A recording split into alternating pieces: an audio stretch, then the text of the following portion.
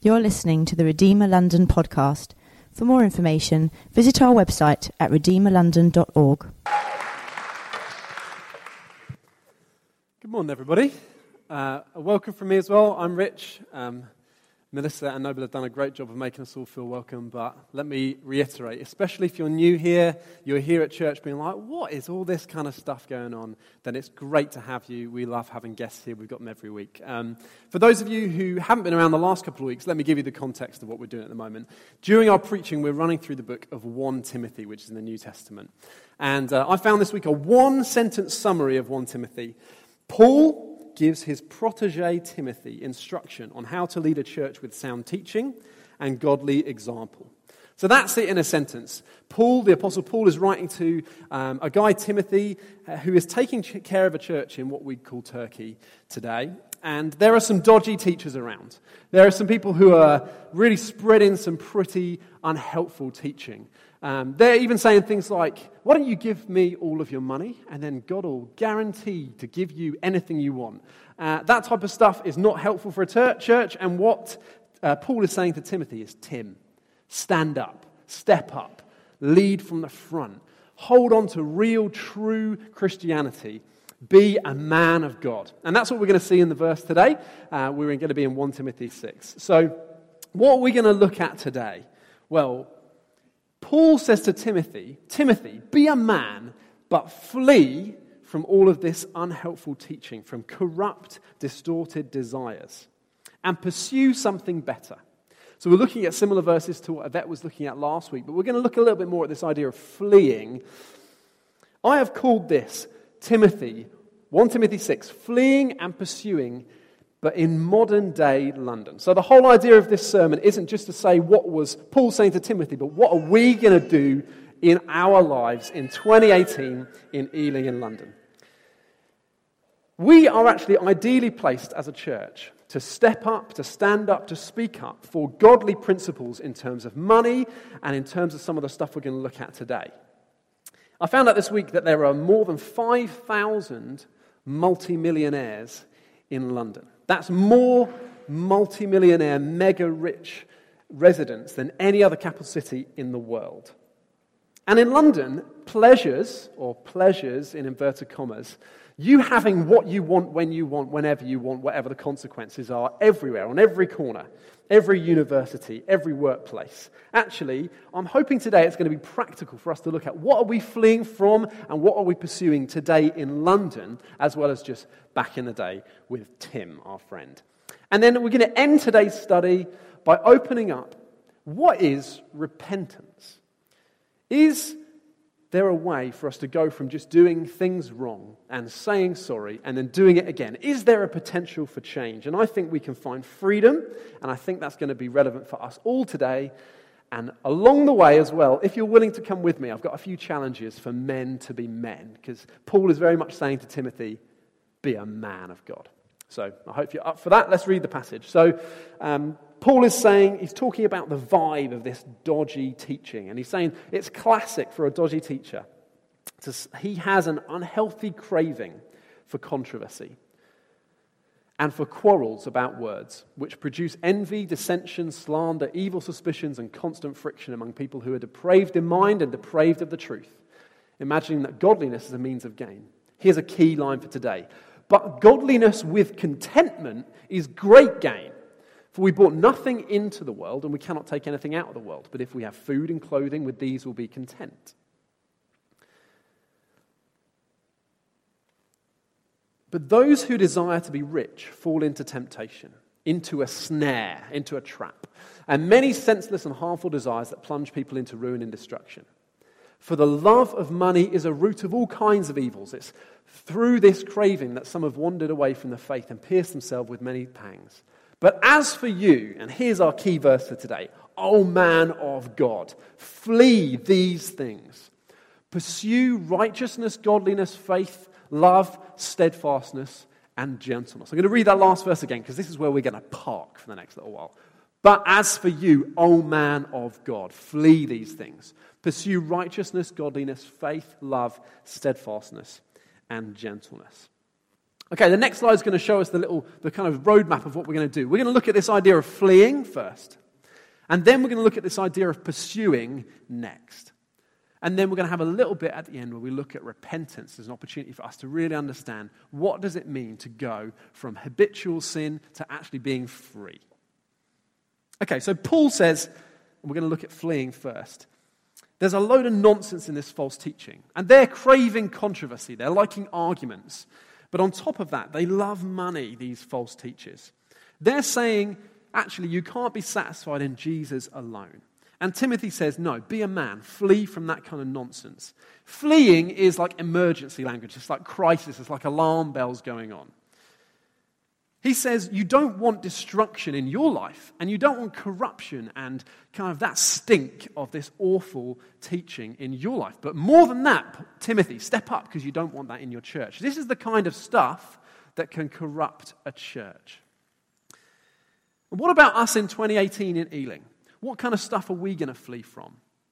And what kind of stuff are we going to pursue? Well, my summary would be that the same stuff that Paul is telling Timothy to flee from and the same stuff that he's telling him to pursue applies to us today. So I want to unpack this for us in our lives. We are called just as much as Timothy to be men and women of God. But this fleeing isn't just a one-off. He's not just saying run away and then you're sorted. This actually is something that Yvette talked about last week. This is going to be fleeing and fleeing and fleeing and fleeing. It's going to be a steadfast, enduring race to say I'm going to keep running from and keep running to. So we're going to see that today. The first thing we're going to look at fleeing from is something that these false teachers were talking about in the church in Ephesus, and that is greed. So I've got a picture of a real fancy car here because, that seemed like greed to me. I don't know what greed means to you, but Paul says to Timothy, flee from the love of money, which is a trap. It's a snare. But he also says this line, there is great gain in godliness with contentment. So he's contrasting these two things, loving money and being content and finding that's great gain in your life. Tim Keller leads a church called Redeemer in New York. And it's a very similar type of church and culture to where we are now. So we often steal lines from him. And he was leading a series of 7 men's breakfasts. I don't know if you've ever been to a men's breakfast. We've not done one here at Redeemer before. On the topics of the 7 deadly sins. And his wife said to him before one of them, are you advertising which topics you're covering in the future, which deadly sins you're covering? And he said, yeah, we're advertising. We're letting people know. She said, I bet you, Tim, I don't know if she actually bet, probably not, that the one on greed will be the least well attended. Of the 7 deadly sins, the one on greed will be the least well attended. And she was right. And he writes in his summary of this kind of thought about greed and covetousness and wanting more, the thing with greed is, he says, everybody's aware it exists, but they think it's someone else. Actually, the bar of what is greedy is just above where I am. It's just the person next to me, not me. So, the passage says, don't put your hope on the uncertainty of riches, but on God who richly provides us with everything to enjoy. So Paul says God wants us to love God and love people. So I've put it up on the screen like this. Love God and love people. Some people come to Jesus and say, sum up the law for me. And he says, love God and love people. That's not just a phrase, that's Jesus' priority for us. And what we can do is we can use money. Go back to the last one. We can use money and we can use things to love God and to love people. But our hearts are distorted. And the church here is getting distorted. And the teachers are distorting them. And Paul's saying to Timothy, man up, step up. This is the message. We love God and we love people. We use money and things. But the distortion is the other way around, isn't it? It's that all too easily we begin to say, actually, we love money and we love things. So we end up using God and using people in our pursuit of them primarily. So Paul's trying to orientate them back and says, get the word out there. Be more interested in the giver than in the gifts. So covetousness is another way that the Bible talks about greed. Covetousness is desiring something so much that you lose your contentment in God. And I think that's something helpful for us to bear in mind. Let's break down the way that our hearts naturally go. This might be a revelation to you, but I think most of you know this is the way we think. The more we have, the more we start to feel self-sufficient. And that's a nice feeling. And when we feel self-sufficient, we begin to feel like we're in control. Deep breath, we're in control. We can handle anything that comes along. When we're in control of our lives, what happens? Well, then we become overconfident. We lose our humility. We lose our teachability. We're not even sure we're sitting here bothering to listen. We're quite comfortable. We're okay. Do we need the Word of God? Do we need a challenge today? That could be any of us today. Feeling, you know what? Self-sufficient, comfortable, I'm in control. And we end up loving the gifts, not primarily loving and pursuing, committing our lives to the giver. John Ortberg's written a book called When the Game is Over, It All Goes Back in the Box. And it's a good book. I'd recommend it if you're interested in reading more about greed. It's a topic that we could all do with learning more about. But he says, actually, as time goes on, we begin to expect certain luxuries. So he says in 1970, 11% of the US, when people were surveyed, said that air conditioning was a necessity. 11% in 1970. And by 2010, it was more than 65%. But what's changed there? It's just a cultural expectation, isn't it? It's just that we are upping our game in terms of what we see as, well, that's not greedy, that's just us, isn't it? That's just fine. And another interesting thought, he says, there was a poll where respondents, on average, said that 21% of Americans were rich. So you ask the average person on the street and they say, I'd say 20-ish% of people are rich. But when they were asked, the survey came back that only 0.5% of all surveyed said that they thought they were rich. But the two things can't both be true, can they? John Ortberg sums it up this way. Everyone thinks they need one thing to make themselves rich, more. It's a good book. So I've put it on screen if you do want to buy it. Grab that one. So the love of money, Paul says, is a trap. Timothy, step up. It's a trap. A hunger for material gain, a desire to drive a Range Rover, to have luxury watches and cars, a desire to have everything you could possibly want is something that the church in Ephesus and other churches that Paul writes to are battling within the culture in their day. Just this idea that you just have whatever you want. But actually, Paul's saying that desire, not just in this verse, but in other verses, that desire can overtake a man. That can overtake you. Man of God, Redeemer, woman of God and Redeemer. Have we settled?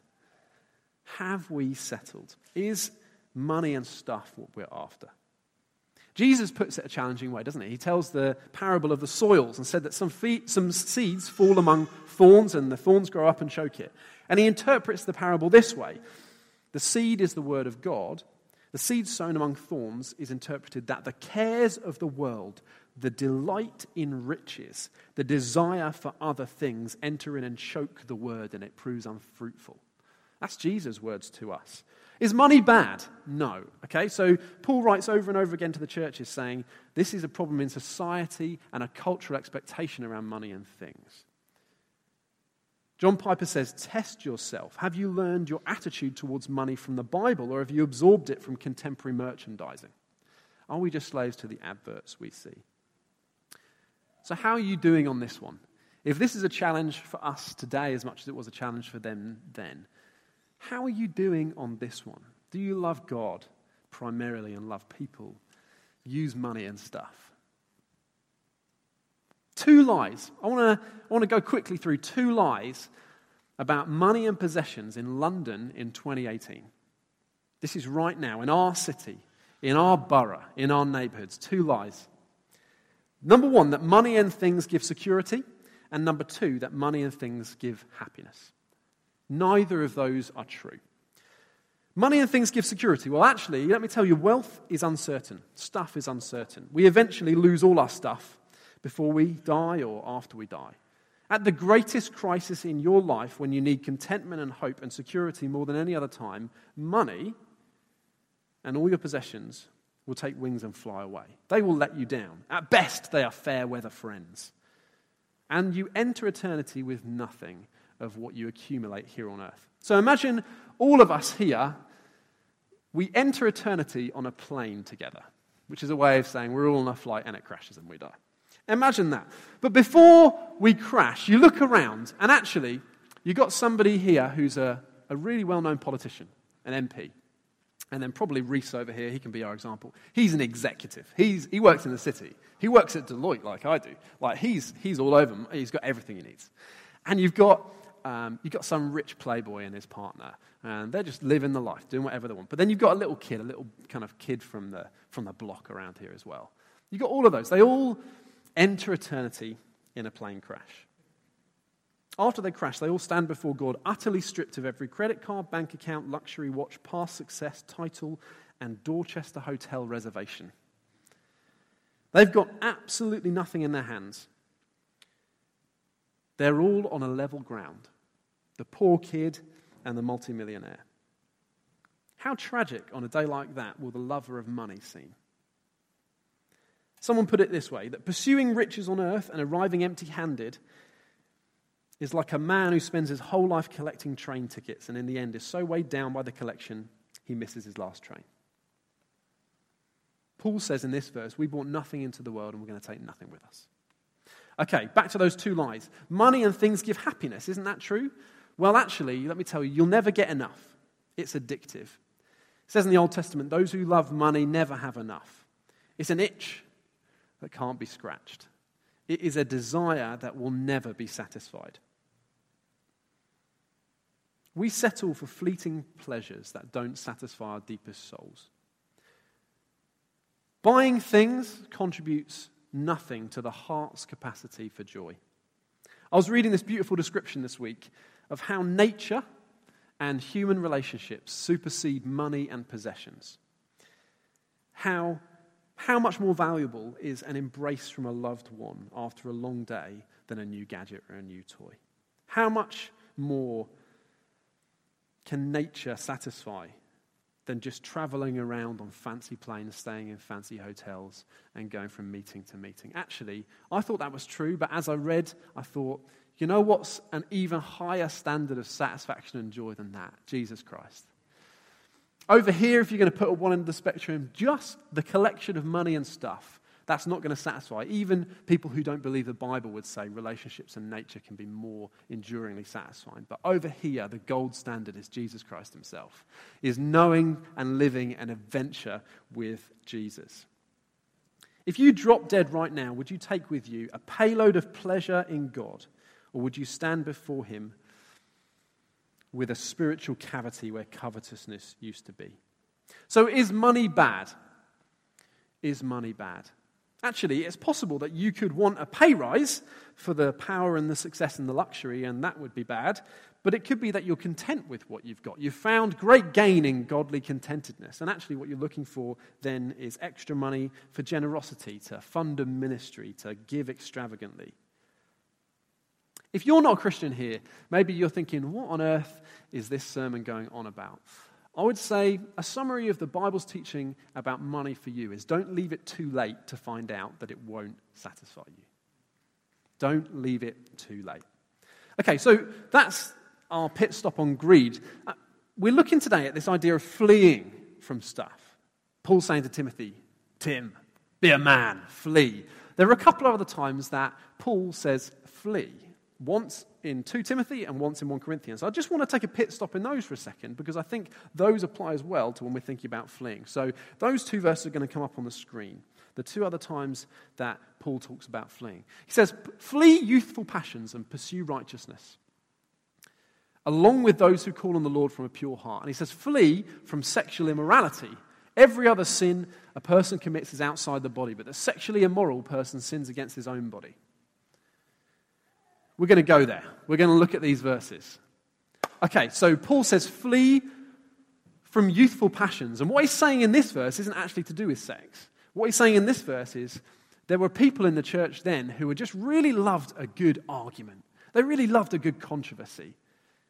So he's saying, in your church, if there are people or if there are occasions where there's a controversy that's just being stirred up, or people are enjoying, like a youthful passion, like a grumpy, angry teenager looking just to have an argument, enjoying stirring up something, just don't go anywhere near it. Don't go anywhere near it. And then we find he says, flee sexual immorality. I was a teenager growing up in a good church, in a good youth group. So when I heard sermons or little talks about fleeing, they were always about sexual sin. It was always a sense of, rather than hang around sexual sin, rather than just let it have some part in your life, run away, run away. I'm sure if you grew up in a church, you heard that sermon, or you heard that in your youth group. And I think that's good teaching. As Christians, sexual sin, actually for anybody, sexual sin has a spiritual component to it. This verse on the previous slide says actually it's almost unique. It's not just a sin against God, it's a sin against your own body. And as Christians in a church in London in 2018, we shouldn't be quiet about this. We shouldn't be quiet about sexual sin in our church. And we shouldn't be quiet about it in our homes. And the room becomes quite awkward. But I think we should tackle this. I think we should go for it. So, sexual sin covers a range of issues. But I've got some stats on porn specifically.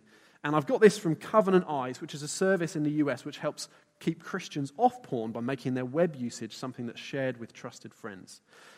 On one website, these are just going to come up on the screen altogether. On one website over the course of 2016, the world consumed 4.5 billion hours of porn just on that one website. That translates start video, stop, finish, do the next one, to 5,246 centuries worth of material in a year.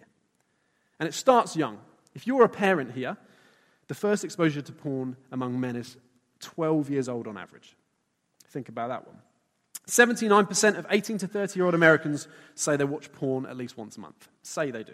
76% of 18 to 30-year-old American women report they watch porn at least once a month. That's not a massive difference between the two.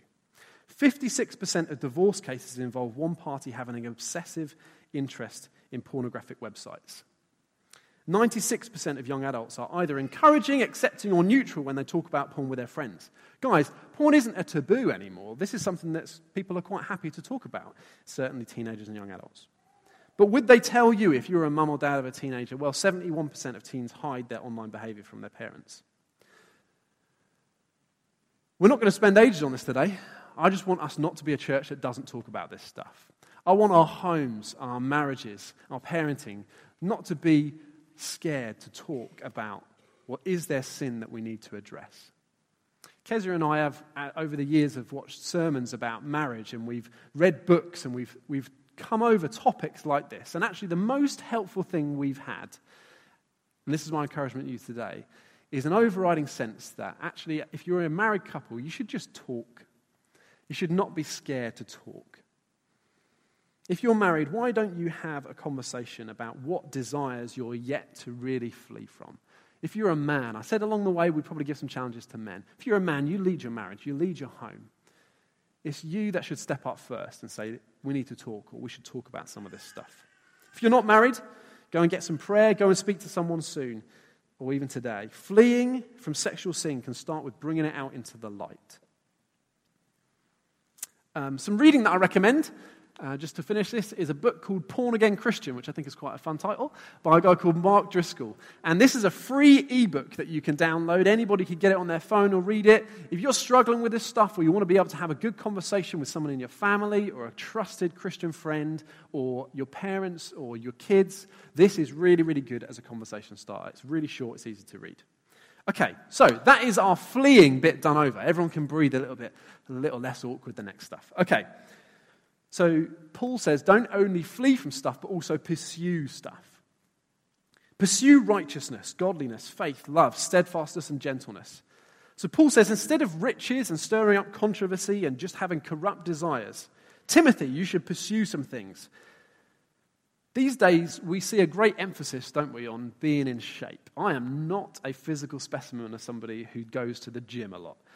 Hands up here if you have spent money this year in 2018 so far on either subscription to a gym, or going to some classes, or some workout equipment, or a workout video, or some running shoes, or something that will help you get fitter. Hands up. I'm in that category. If you spent some money, some time, some energy on that one. Okay, so when Paul says pursue godliness, what he's talking about is overall spiritual health. So what he's saying is you should be looking to pursue not just physical health, But this idea of keeping our hearts, our souls, our emotions, our thoughts, our motives, our words healthy, fit, in good shape, in good form. If you're going to spend money on health, think this year, how are you going to spend some money and some time on your spiritual health? Are you going to buy a book? Are you going to book into a class? Are you going to go to a conference? Are you going to get an album? Come on, we should be investing in some spiritual health and godliness, and that's what he's saying to pursue. He says this word steadfast. We're just going to bring up the words that he says to pursue. And he says this word steadfastness. And what he's saying here is, actually, although the culture around you in London might value money and possessions, sexual desires, getting what you want, and controversy, steadfastness is saying you, as a church, as a family, as a couple, as an individual, should value putting one foot in front of the other and pursuing consistently purity, holiness, and godliness. And as we look around, do we see other people in the church and say, they've got more stuff than me? Or do we look around and say, you know what I admire in this church? You know what I value in this church? Is a sense of spiritual health and steadfastness and not giving upness. Do we desire more to get to the end of our lives in wealth, or to get to the end of our lives with a sense of excitement and faith and passionate pursuit of God, where you're more on fire for God than when you were 20 or 30 years before? Which one are we actually desiring? And so 2 things that will help us pursue these characteristics. Number 1, do it together. Sin is very much something that happens alone. Interestingly, Covenant Eyes and that whole porn thing, Covenant Eyes use this line, porn thrives on shame and secrets. And actually, if you're today looking to escape from some of this sin, to flee from some of it, talking to somebody else, doing it together is incredibly releasing. So pursuit of God is to do with connection in the church. I dream of having a fire pit. I live in a 2-bed flat and there's no garden and we can't light any fires, and if we do, we get in a lot of trouble. But I dream of having a fire pit in my garden where people can sit around and we can spend the whole evening talking. And the last time I tried to actually light a fire, I thought, yeah, I'm going to need some practice. So Kezzy's parents have got a fire in their front room, and I put a log there and I put some stuff around it and I lit it, and all the stuff burned and the log didn't do anything. It kind of laughed at me. It made some noises. But what you find in lighting a fire is that lots of logs together, once one catches, it works perfectly. But if you take a single log and take it out of there, although it might be on fire, it might be glistening, it might be burning up, it might be looking amazing, put on its own, not very long, actually, it totally ebbs away, doesn't it? In terms of pursuing God, just remember that. Just remember that today, that actually, if you want to be really pursuing godly character and really fleeing from sin, you've got to do it with other logs around you. You've got to do it with that sense of togetherness. You need to stack those logs together. As Christians in relationships, actually maybe think about something like what we have as meetups. If you're isolated and out of things, if you're not meeting with other Christians, before long you're down to embers. Flames can be extinguished. Some of you here already know that the high points of your spiritual life were times where you were deep in community, deep connected, on fire together. But you might also be here and know that some of the coldest times in your spiritual life have been when you've been alone. I think that speaks for itself. Hebrews 10:25 says, "Do not give up meeting together as some are in the habit of doing, but encourage one another." We're going to be launching a new term of meetups in a couple of weeks. If you're sitting here and you're thinking, you know what, my spiritual life, I'm isolated. My encouragement is, week 1, sign up for something. Find a group of people who you're meeting with every week. A small enough group in a meetup where you're actually encouraging one another. You're spurring each other on. You're doing that. That doesn't just happen with somebody standing at the front giving you encouragements, does it? That's not logs together.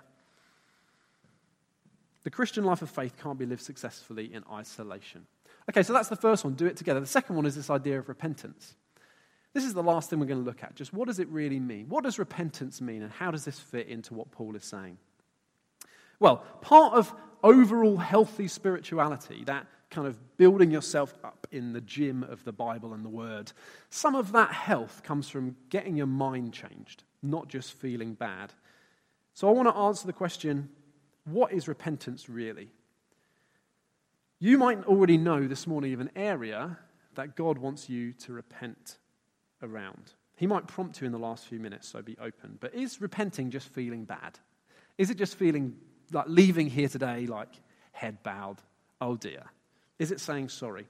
Well, some years ago I had some teaching which just covered the 3 C's of repentance. And I just want to give those as an explanation today. Hopefully it'll be nice and practical. So first of all, before these 3 C's, I'd say there's no condemnation in Christ. So if you're feeling just bad about everything in your life, you think, I'm totally in despair, that's not of God. What the Holy Spirit does is the Holy Spirit convicts. He puts his finger just on one thing at a time and says, this is what I want you to really do some business with, maybe even today. And from then, you've got 3 things. Confession is the first one. So as you hear God, as you hear a preach, as you hear the word of God, you start with confession. In your mind first, you begin to say, you know what, God, you are right. I am wrong. This is unacceptable. I've gone along with the culture. Romans 12, it says, don't be conformed to the pattern of this world. Be transformed by the renewing of your mind. So you start in your mind to think differently. And then confession is, you say that to God and you say that to somebody else. You get it out. You speak it out. You say, I'm sorry, I'm wrong. I was evil. I've got no one else to blame. Today you might say, I've been watching porn, or I've lied, I've committed adultery, I've been after money and not after God. You say it to God, you say it to someone else. And you can do that today. Fathers, husbands, men, we do this first on our marriages. When something's wrong, we're the first to say sorry, to confess. But it's possible to think and say, I'm sorry, but not to feel that different and to do the same thing over and over again. And that's where the difference between just being sorry and Christian teaching on repentance comes in. So the first one is confession, but the second one is more than just acknowledging your sin and not really seeming that bothered by it. The next of the 3 C's is contrition, so your emotions and your expression. Someone who's really contrite, they not only know categorically they've done something wrong, but they feel emotionally that they've done something wrong. If someone comes to me like that, you can tell, I'm genuinely, in my emotions, in my expressions, the way I actually am, I'm sorry. Then you're not piling on a load of anger at them, are you? You're just saying, okay, I want to pray for you, I want to help you. It's not just saying, I feel bad, I did something bad, as if you've just missed the first 5 minutes of Love Island, or you've just missed the first 5 minutes of a football match. Contrition is saying, actually, something's gone on in your mind and your heart, and it means something. You're saying, man, my sin is not just breaking God's law, it's also breaking God's heart, and it's breaking the hearts of others. And then the third, so you've got confession, contrition. The third is change. Actual change. Not just going back around the loop again. It's by the power of the Holy Spirit saying, I don't want to do that anymore. I don't want to say that anymore. I don't want to be like that anymore. I want to be like Jesus. I want to get beyond this. I want this to die. I want to put it to death. So change is a desire to learn, to grow, to be different, wanting the future to look different to the past. And by the grace of God, by the power of the Holy Spirit, you can change. You can stop doing something. You can stop being like that. Maybe it's all at once. Maybe it's slowly. But practically, change means actually, I've put this as a priority, so I'm going to make some godly friends who are going to help me. I'm going to read some godly books that are going to help me. I'm going to do that work of spiritual building up and health. It's change, working on it. It's not just being sad, it's not just worldly sorrow, but it's going to be a deep change in your nature and desire as you give your sin to Jesus. And repentance is only possible through Jesus, isn't it? There is no repentance without Jesus, without what he did for us. Yvette covered really well last week, all about the freedom that we find in God. But I just want to encourage you with this practical teaching. Actually, if you're finding you do stuff wrong, you're not fleeing, but you say sorry and nothing changes, have you thought about what true Christian repentance is? Finding other people and really being able to work on change. If we confess our sins, he is faithful and just to forgive us our sins and to cleanse us from all unrighteousness. I think that's a helpful verse for us to finish. If we confess our sins, so that's to God and to each other, he is faithful and just to forgive us our sins, to cleanse us from all unrighteousness. Okay, so if you're a man here today, this language, a lot of it is about stepping up. It's about being a man. That's what Paul is saying Timothy to do. So don't settle. Don't be passive today. Don't be passive in your marriage. Don't be passive as a parent, as a father, as a husband. If you're a man here today, actually we should be the first to speak up. We should be the first to say sorry. We should be the first to repent. Come to Jesus. Bring it all. Bring him. Bring everything to him. And then if you're not a believer here today and you're thinking, you know what, you mentioned something earlier on about dying in a plane crash. I wonder what my life is going to look like later. I wonder what eternity is going to be like. There is an opportunity for you to come and repent today, for you to come for the first time and say sorry to Jesus. I'd love to encourage you. Find out more about this great Jesus who truly satisfies. So in conclusion, Paul tells Timothy, be a man, stand up. That involves fleeing from greed, which makes you perpetually dissatisfied and will never be enough. It involves choosing to love God and love people, to use money and to use things. That involves fleeing from just teenage anger and from sexual impurity and immorality. And that involves pursuing, following after godliness, holiness, humility. And we do that not on our own. This morning, do that with other people, logs together. And we do that by repenting, not just saying sorry and leaving a little bit bummed out, but by saying, this today is going to be a marker in the sand where I talk to someone else about it, where I say, all right, I'm genuinely in my mind and my heart going to change, and I'm committing to changing and to cooperating with the work of God in my life to make my tomorrow different to my yesterday.